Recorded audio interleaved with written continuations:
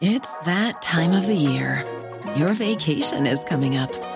You can already hear the beach waves, feel the warm breeze, relax, and think about work. You really, really want it all to work out while you're away. Monday.com gives you and the team that peace of mind.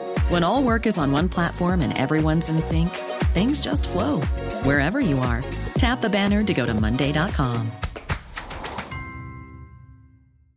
Hey, I'm Ryan Reynolds. At Mint Mobile, we like to do the opposite of what Big Wireless does. They charge you a lot, we charge you a little. So naturally, when they announced they'd be raising their prices due to inflation, we decided to deflate our prices due to not hating you.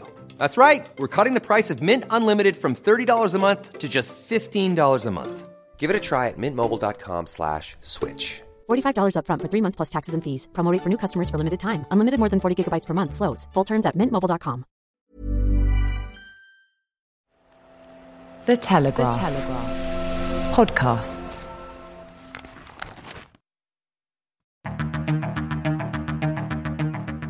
I'm Sophie Coe, and this is Ukraine, the latest. Today, we discuss the latest updates from the front lines of the war in Ukraine, hear how Russia's foreign minister is escalating the invasion, and analyse Putin's first 24 hours in Iran. This hideous and barbaric venture of Vladimir Putin must end in failure. Nobody's going to break us. We're strong. We're Ukrainians. Every weekday afternoon, we sit down with leading journalists from the Telegraph's London newsroom and our teams reporting on the ground to bring you the latest news and analysis on the war in Ukraine. It's Wednesday, the 20th of July, day 147, and today I'm joined by foreign reporter Verity Bowman, our assistant comment editor Francis Durnley, and our Russia correspondent Natalia Vasilyeva. I started by asking Verity for the latest updates from the front lines. Hello, yes, of course. So I think the main one that we're looking at right now is that British military intelligence has said that Russia is making quite minimal gains in the eastern Donbass region, and it's sort of known that the problem is going to be becoming a bit worse for them. So right now, Moscow has about 6 separate armies in its Donbass offensive, but the MOD has suggested that its troop numbers are significantly decreasing. And what it's looking like is that the bulk of Russia's troops are bogged down because of fierce Ukrainian resistance. And what we do know is that Ukraine is using more effective US weapons. And what all of this has done is that it's led to Russia's defense minister to order the military to act more aggressively to down those Ukrainian drones and prevent the army from shelling areas that have been taken by Russian forces. And what Ukraine is hoping is that Kyiv could drain the Russian military resources in the fight for Donbass and then, because of this, launch a counter-offensive to reclaim control of the Kherson region and maybe parts of the Zaporizhzhia region, which we know Russia seized early on in the war. And overall, the MOD thinks that Russia is soon going to face a dilemma. It can either deploy reserves to the Donbass or it can defend against Ukrainian counterattacks in Kherson. So they've got a bit of a dilemma coming up. Thanks, Verity. And you mentioned Kherson there. Am I right in saying that there was a very significant bridge attacked there yesterday? Yeah, so Ukrainian forces struck and severely damaged a bridge over the Dnipro River in the Kherson region. And that bridge is really key for supplying Russian troops in southern Ukraine. The bridge has been a key target for Russian forces in recent days. And what happened in the attack was Ukraine used 12 shells, and these are from the newly arrived high mobility artillery rocket systems. And these are a US-supplied long artillery range weapon, which Kyiv is hoping will turn the tide of the war. The bridge had some pretty serious damage, but it isn't closed for traffic just yet. But what we do know is that Ukraine is likely to keep attacking it, and the Russian administration has conceded that they're worried it could collapse completely. Thanks, Verity. Now, just earlier you mentioned the Russian defense minister and what he has said regarding the fights in the Donbass. Now, Francis, our assistant comment editor, if I could hand over to you, I think Sergei Lavrov has said some really significant things this morning, am I right in saying? Yes, well, thank you, Sophie. Thank you, everyone, for listening at home. Yes, an interesting remarks made literally in just the past hour or so by the Russian Minister Sergei Lavrov on focusing on foreign affairs.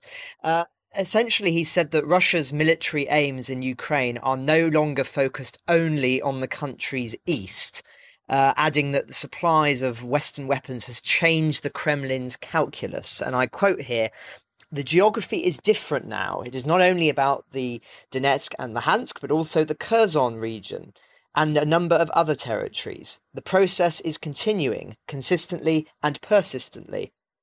Obviously, the significance of this is Russia are trying to make it clear to the international community that they have not been impeded and pinned down in these eastern regions as the current narrative is, that their intention is to take that territory and then potentially to proceed onwards due to the continual Western interference in the war and in the kind of weapons that that the Western powers have been giving the Ukrainians in order to resist.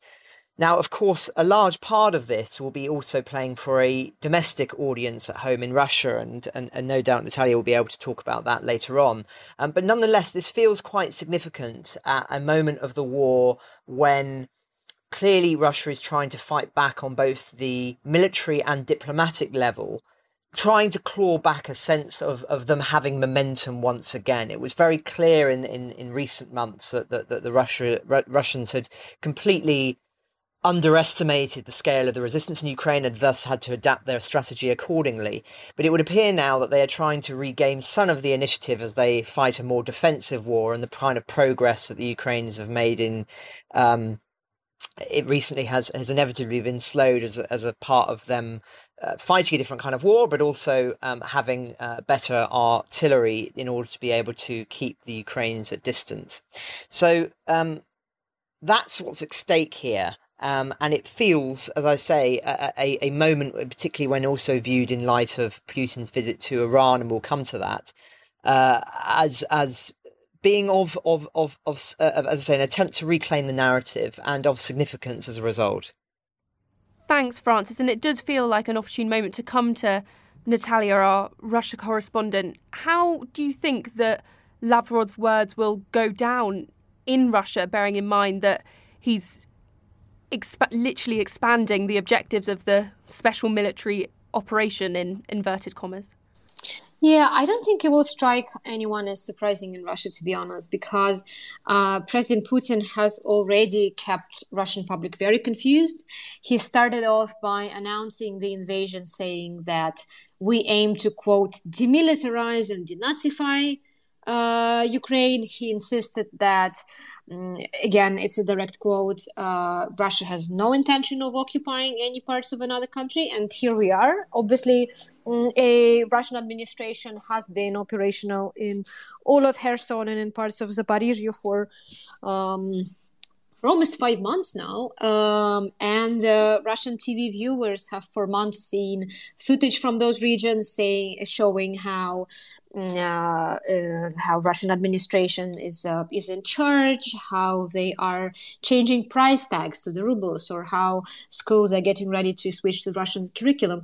The whole strategy of the Kremlin in recent months have been to confuse the public as much as possible, so that nobody really understands what the aims of the war is. And I remember way back in the first week of the war, colleagues from one of Russia's media outlets, they complied a whole list of Russia's stated goals in the war, and it was something like 6 points. That's how often the Kremlin has changed its line and has changed its rhetoric. So public has been confused, and it will stay confused for a while. Thanks, Natalia. Before we move on to Putin's visit to Iran, Francis, can you tell us about the announcement from Syria today? Yes, well, quite an interesting remarks made but by the Syrian leadership. Perhaps unsurprising, it's announced that it's severing ties with Ukraine in its support of its close ally, Russia, saying it's in response to a similar move by Kiev. Now, just offering a little bit of background to this, of course, Russia was the main supporter of Bashar al-Assad, the Syrian leader during the Syrian civil war, and providing weapons and even troops on the ground during that conflict. Of course, this in many ways marked one of Russia's heaviest interventions in the region in recent years. This was all in the backdrop, if you remember, of the atrocities that were being committed by the Syrian regime, which included chemical warfare. And then Putin sort of stepped in, supposedly to stop this, when it was clear that the West didn't have the initiative to do so. But really, of course, it enabled him to have a close ally in the region, which of course is now paying dividends as he tries to act as a broker in the region. As I say, we will come to that. But just one other remark on Syria, as I've talked about before on this podcast, I think the significance of that conflict will be one that will no doubt be discussed in real detail by historians. If we think back to 2013, it was a real opportunity for the West to say that there are certain actions on the international stage that are deemed beyond the pale, such as chemical warfare, such as the kind of destructive damage wrought on cities like Aleppo.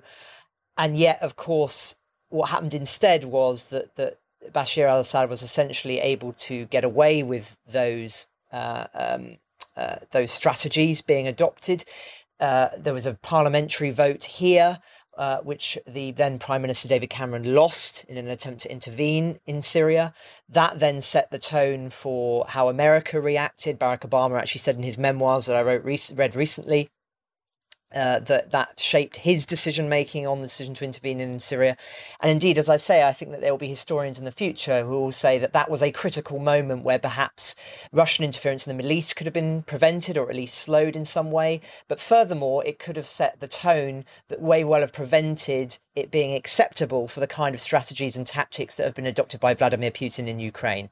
So Syria, its remarks today and criticisms of Ukraine, I don't think should come as any great shock, but the significance of Syria and the significance particularly of the civil war in 2013 is of immense significance, I think. Thank you, Francis. Now, from Syria to Iran, yesterday we spoke a lot about the significance of Putin's visit to Iran, only the second international trip he has made since the invasion of Ukraine on February the 24th. Verity, we're 24 hours in. How is the visit going so far, and what have we seen come out of it so far? Okay, so on the agenda for this meeting was the unblocking of Ukrainian grain exports via the Black Sea. And what Putin said today is that some progress has been made there. And as we touched upon just then, the civil war in Syria was another part. And that's significant because Turkey and Russia have historically backed opposing sides. The summit was really a chance for Putin to show that he has international allies. And he's wanting to show that Russia hasn't been entirely isolated by international sanctions and that it does have some backers sticking around. But what we need to remember is that Putin doesn't have many places he can turn to for support for his special military operation in Ukraine, but he can rely on Iran. So Iran's leader said the countries need to stay vigilant against what he called Western deception, and he added that Tehran and Moscow should strengthen their ties and suggested that the West was to blame for the war in Ukraine.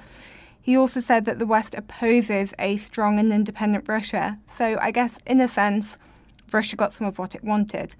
But on the flip side, the US said that Putin's visit to Iran showed just how isolated Russia is and has been following the invasion.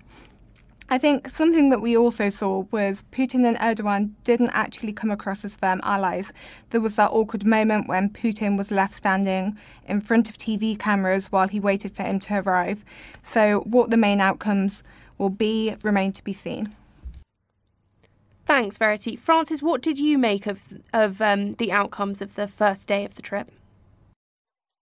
Well, yes, I would jump in on what Verity was saying there. Quite a remarkable footage to see President Erdogan leave Putin waiting. Of course, this is a strategy that Putin himself has adopted in the past, leaving Western leaders standing rather awkwardly. I think he did that to Angela Merkel several years ago. And yes, it was remarkable seeing it done to him. And I think we can certainly assume that it was intended by President Erdogan, perhaps as a way of still showing that it seeks to play both or be an ally of both Russia and the West. Of course, Turkey being a NATO member and has had quite a heavily involved in this conflict in the sense of providing drones for the Ukrainians. So I think we can read something into that. But still, nonetheless, I think we shouldn't read too much into it. I mean, at the end of the day, President Erdogan was still willing to meet Vladimir Putin. And I was very, very struck seeing the footage of them shaking hands that I thought, would this have happened 2 or 3 months ago?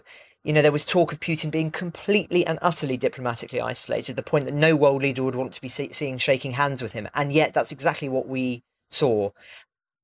That in itself I found rather concerning, I must admit. But I think, as I say, that there is something certainly true in what Verity was saying, that in the bigger picture, it speaks volumes that it's only Iran really that Putin has been able to meet properly face to face and have these kind of remarks being made around him. And one of the other remarks that the Supreme Leader Khamenei said is, quote, "If the road would have been open to NATO, it will not recognize any limit and boundary." So again, playing into this Russian narrative, and also a narrative, of course, which Iran is sympathetic to, of sort of Western imperialism, and that NATO being an imperialist enterprise as opposed to a defensive contract. So we're seeing here the geographical blocks that, of course, we've talked about many times on this podcast, between the sort of democratic Western-style capitalist world and the sort of new autocratic, collectivist, theocratic alternative. And we'll come later on. I'd like to talk a little bit more about China in relation to that. But I think at this stage, at the beginning of this summit, it's proved influential, I think, for Putin in terms of the optics. But I don't think we should necessarily say that it's been an all-out success for him yet. Do you agree, Natalia?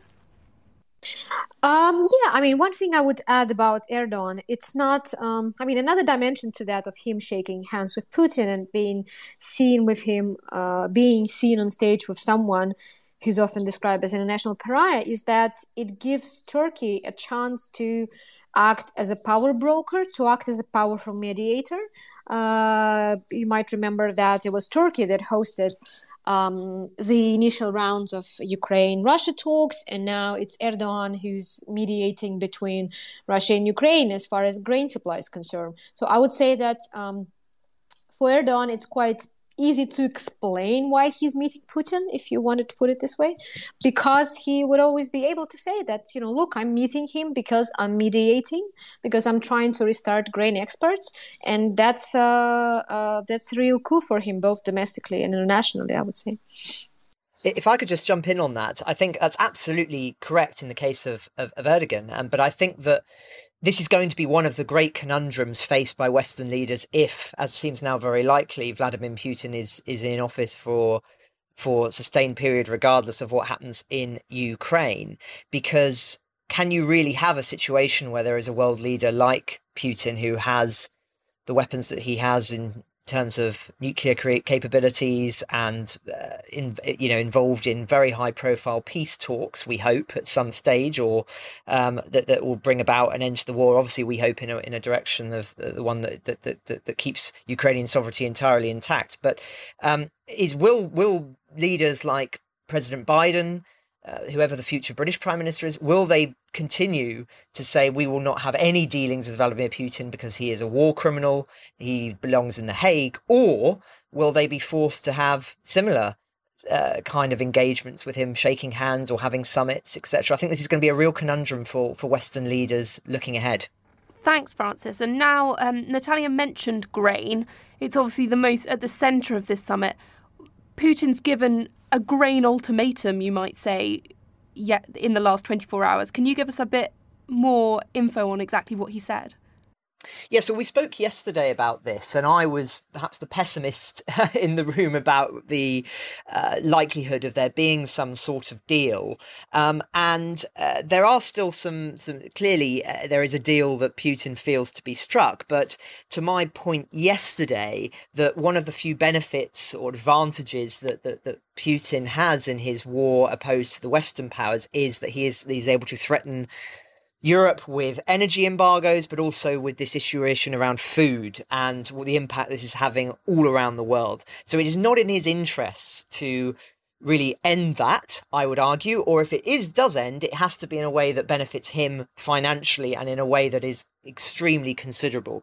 So what he has said is that Moscow would only ease the path for Black Sea exports of Ukrainian grain if the West lifts sanctions on Russia. So obviously a very, very big ask from him. Not surprisingly, this is at the meeting with President Erdogan and the Supreme Leader Khamenei. And he said that he's ready to facilitate this if the remaining curbs specific to grain exports be removed entirely. And I quote, "We will facilitate the export of grain, but we are proceeding from the fact that all restrictions related to air deliveries for the export of grain will be lifted." He continues, "As you know, Americans have essentially lifted restrictions on the supply of Russian fertilizers to world markets. If they sincerely want to improve the situation on the international food markets, I hope the same will happen with the supply of Russian grain for export." So just look at the narrative there and the rhetoric coming from Russia, which is sort of like, we're willing to do everything that you want. You know, we're willing to end this food crisis tomorrow, if only you're willing to go one step further and end these sanctions. Of course, it won't be, I think, in the West's interest to do so for the reasons that we've been talking about, but because of the pressure that is currently on Western leaders in their own countries around inflation, this will be a really live issue, and no doubt there will be very serious discussions happening in Germany and France and even in Britain around this. Just the point that he makes there about Americans have lifted restrictions on fertilizers. This is true, and indeed this is another concerning trend, that sort of behind closed doors there are certain measures that are taking place that are easing things, I think, for Russia slightly. And this is, of course, what we always worried about and predicted would occur, that as the longer the war went on, that there would, and the more challenging the economic situation globally, that these kind of things would slip through. And as I say, it speaks to the current conundrum faced by Western leaders, which have been, no doubt, weakened by this domestically, by the war in Ukraine, is the extent to which they remain absolutely committed to a Ukrainian victory, or whether they will be saying that in public, be saying other things in private. Personally, I think that there is still enormous resolve in Western capitals to make sure that this war ends in a way that is entirely favourable to the Ukrainians. However, they will be, I think, have been forced to adapt a strategy that is also semi-pragmatic in the short term as it tries to wean itself off Russian gas and dependency on its food and Ukrainian food supply. So they're adapting, I think, a longer term strategy than one perhaps we envisaged when the war began. But we, of course, will be able to measure that in the weeks ahead. Certainly. And Natalia, do you agree with that? Can you see this deal or the slight manoeuvring on sanctions happening? Well, what I can see is it looks like there could be a grain deal in the works. Obviously, it's very hard to say if the US were willing to budge on the sanctions. They did scrap the restrictions on the supplies of Russian fertilizers. So it's not inconceivable to think that they would lift some other limitations, although obviously we're not talking about the most punitive sanctions and the bulk of the sanctions that have been adopted in recent months. What we are seeing right now is a classical Putin tactic. When he would create a crisis, he would come up with like a completely artificial problem that would be of his own making, and he would be the one to offer a solution, because obviously there was no grain crisis and there was no looming famine in Africa before Russia started the war and blocked Ukrainian ships from leaving. So it would be a typical Putin, something we've seen in the past 2 decades, for him to create a problem and then basically offer the West a solution and sort of present them with a bill to pay to solve this current problem. Thanks, Natalia. And I just want to say a special thank you as well to Verity Bowman, who joined us for the first bit of this podcast and now has to run back to our really busy foreign desk. So thank you, Verity, for your ongoing reporting and for joining us today. We've spoken. we've spoken a bit about China on this podcast before. Now, today, the first Sea Lord said something extremely interesting. Francis, do you want to tell us a bit more about it? Well, yes. The first Sea Lord here in Britain, Admiral Sir Ben Key, has said that China is a more dangerous foe than Russia. His essential argument is by focusing solely on the bear, Russia, risks missing the tiger. And China will have been emboldened by the Ukrainian war. Now, we've talked, as you say, about China a lot on this podcast, and I think it's fair to say that actually his arguments and remarks shouldn't be seen as controversial, because NATO very recently made sort of similar comments, really, that the end of strategic ambiguity was over. Quote, the People's Republic of China's stated ambitions and coercive policies challenge our interests, security and values. Claim that China strives to subvert the rules-based international order, seeks to control key technological and industrial sectors, as well as critical infrastructure, has a malicious cyber and hybrid operations and disinformation, and targets allies. So this is no doubt an important remark, but I think it should be seen in the context of what I was saying earlier on about these shifting geopolitical plates, as it were, that is realigning on the kind of autocratic, democratic basis. And as I was speaking about at length yesterday, so I won't duplicate myself again, that really we need to see Ukraine as being at the centre of this shift, and that whatever happens in Ukraine will set a tone, I think, for the coming decades in terms of which direction certain countries move into. Do they follow China and Russia if they are seen to have been emboldened by this conflict? Or do they follow the West, which can be renewed and unified and strengthened as a consequence of defeat for Russia and its invasion of Ukraine? So, of course, just one other remark of China that I think that has to be said is that the West is waking up very late to this, as it arguably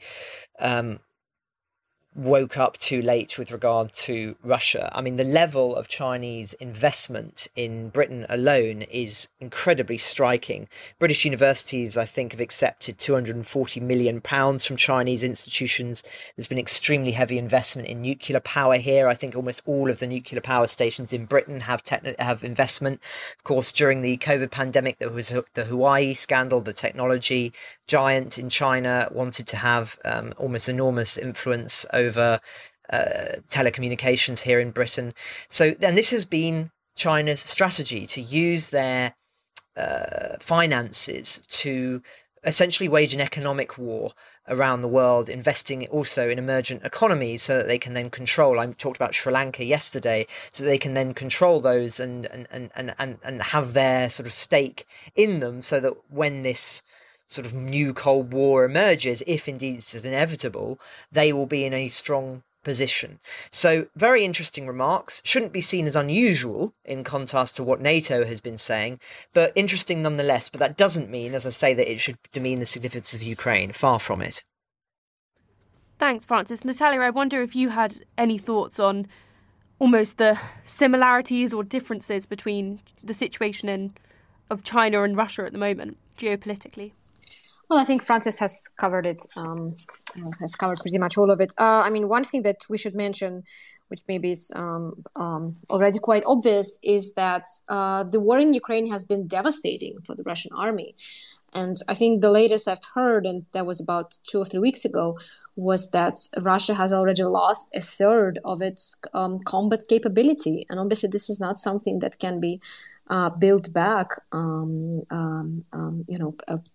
as fast as one might expect. So obviously, if you speak about comparing Russia and China in purely military terms, in terms of their armies, the invasion of Ukraine has had a devastating effect on the Russian army, which will take years to rebuild after that.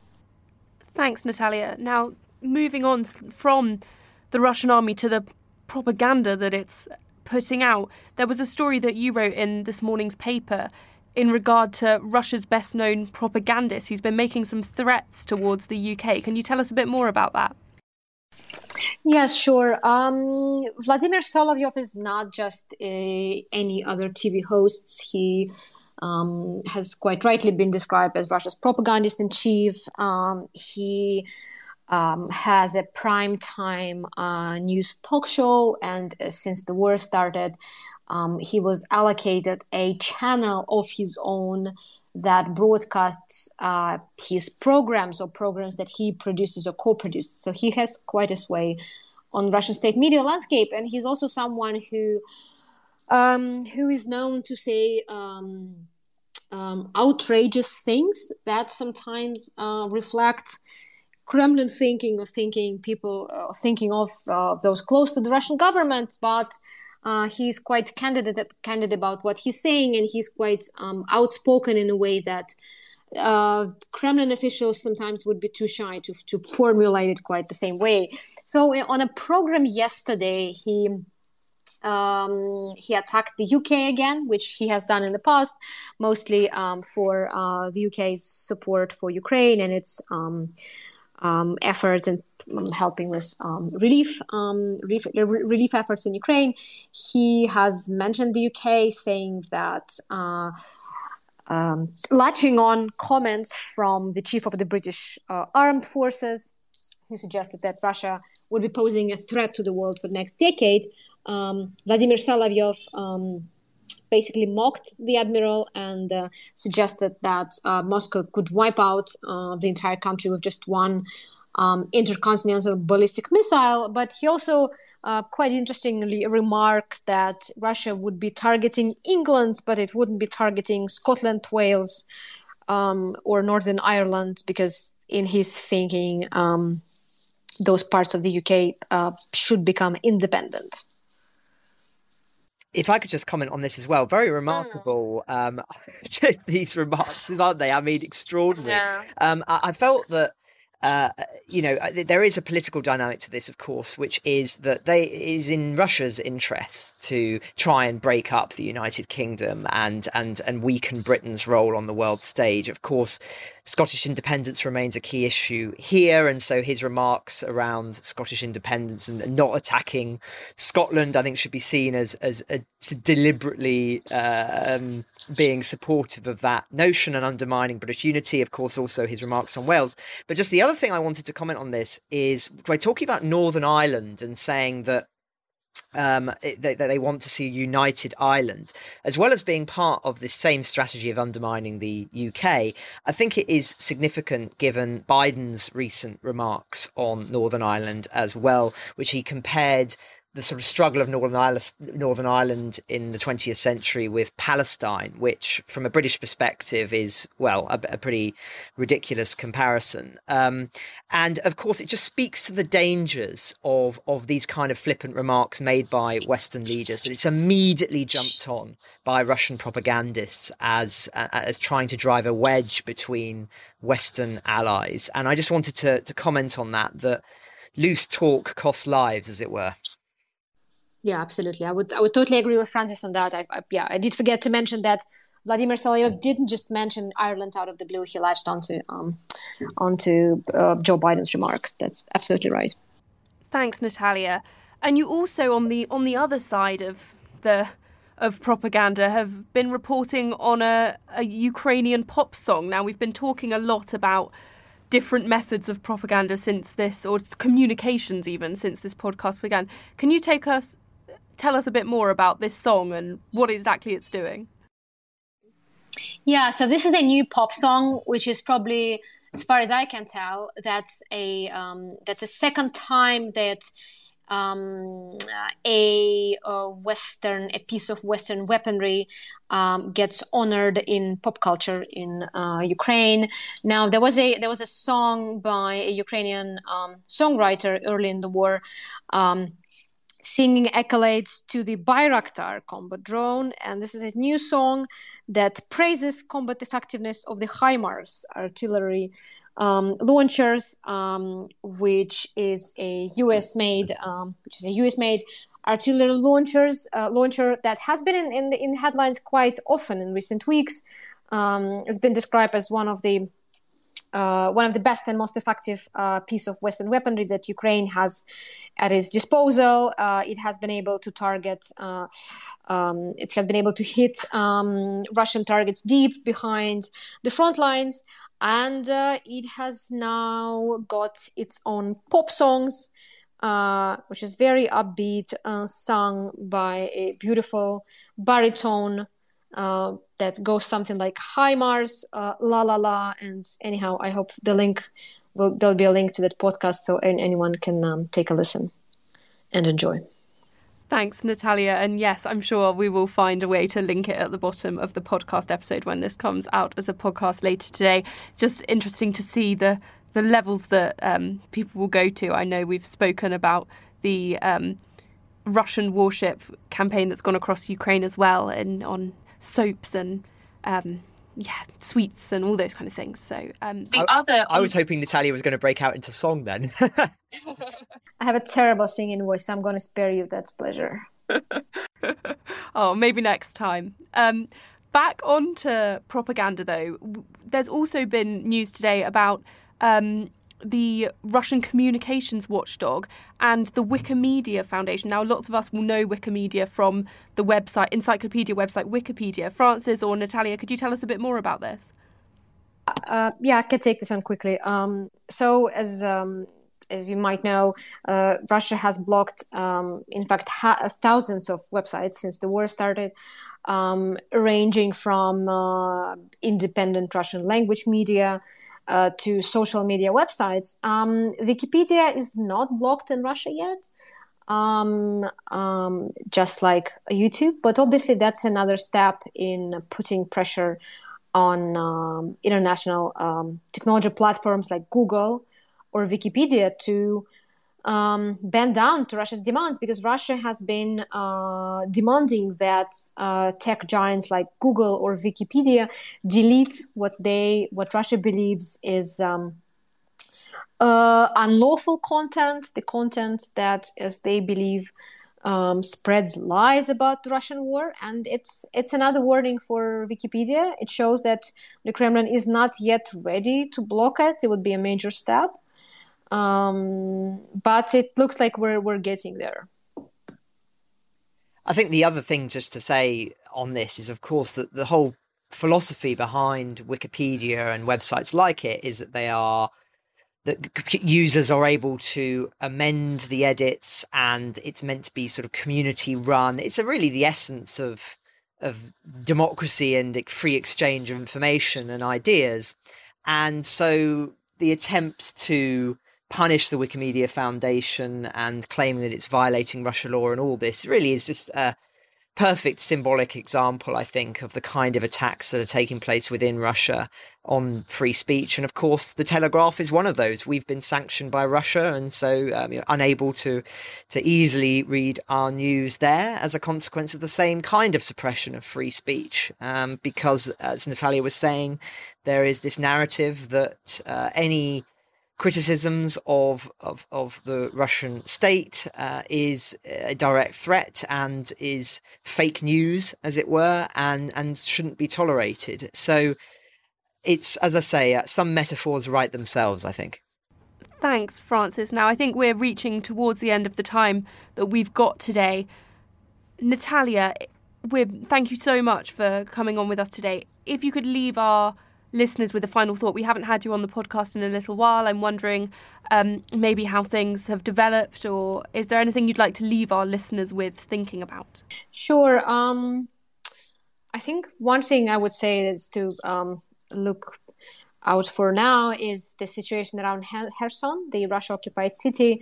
And we saw that which latches us back to the song about the HIMARS launchers. Now we know that those artillery launchers have been used to target a bridge that links the city of Kherson to southern Ukraine and Crimea.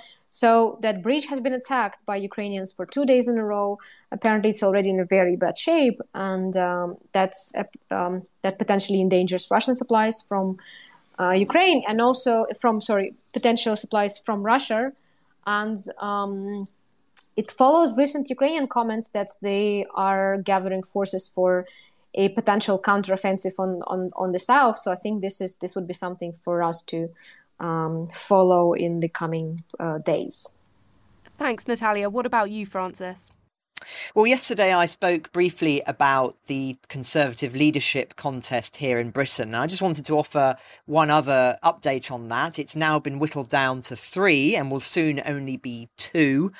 All of the candidates have really been focusing their campaigns on domestic issues here, particularly around the economic strategy. Ukraine has not been at the forefront of those discussions, but I think it's worthy of observation that it is quite possible, I think unlikely personally, I think Rishi Sunak, who's the former Chancellor, will be one of the final 2, but it is possible that Liz Truss, the current Foreign Secretary, very hawkish on Ukraine and indeed seems to be the favourite of the Ukraine Foreign Ministry to succeed, will be against Penny Mordaunt, who herself is a military figure, is in the Royal Navy and also formerly a Defence Secretary in the previous Theresa May administration. So potentially 2 very hawkish candidates for future Prime Minister of the UK. As I say, I think the most likely outcome is that Rishi Sunak will be one of the contenders, and it will be between Liz Truss and Penny Mordaunt as to who has the second slot. But it's not guaranteed, and either way, I think the very fact that one of those 2 female figures will be in the final 2 will inevitably shape the future direction of travel of the Conservative Party, because Ukraine will become, I think, one of the big conversation points in the remaining 6 weeks of the campaign before the Prime Minister is selected by the Conservative Party membership. So I think this should be just commented on as potentially of significance for the future direction of travel of Britain in terms of the war. Ukraine the Latest is an original podcast from The Telegraph. To stay on top of all of our Ukraine news, analysis and dispatches from the ground, subscribe to The Telegraph. You can get your first 30 days completely free at telegraph.co.uk/audio, or sign up to Dispatches, our Ukraine newsletter, which brings stories from our award-winning foreign correspondents straight to your inbox. You can listen to this conversation live at 1 p.m. each weekday on Twitter Spaces. Follow The Telegraph on Twitter so that you don't miss out. If you enjoyed this podcast, please consider following Ukraine the Latest on your preferred podcast app. And if you have a moment, leave a review, as it helps others find the show. You can also get in touch directly to ask questions or give comments by emailing podcasts@telegraph.co.uk. We do read every message, and we're especially interested to hear where you're listening from around the world. Ukraine the Latest is produced by Louisa Wells and Giles Gear, and today on Twitter, Jaden Irving.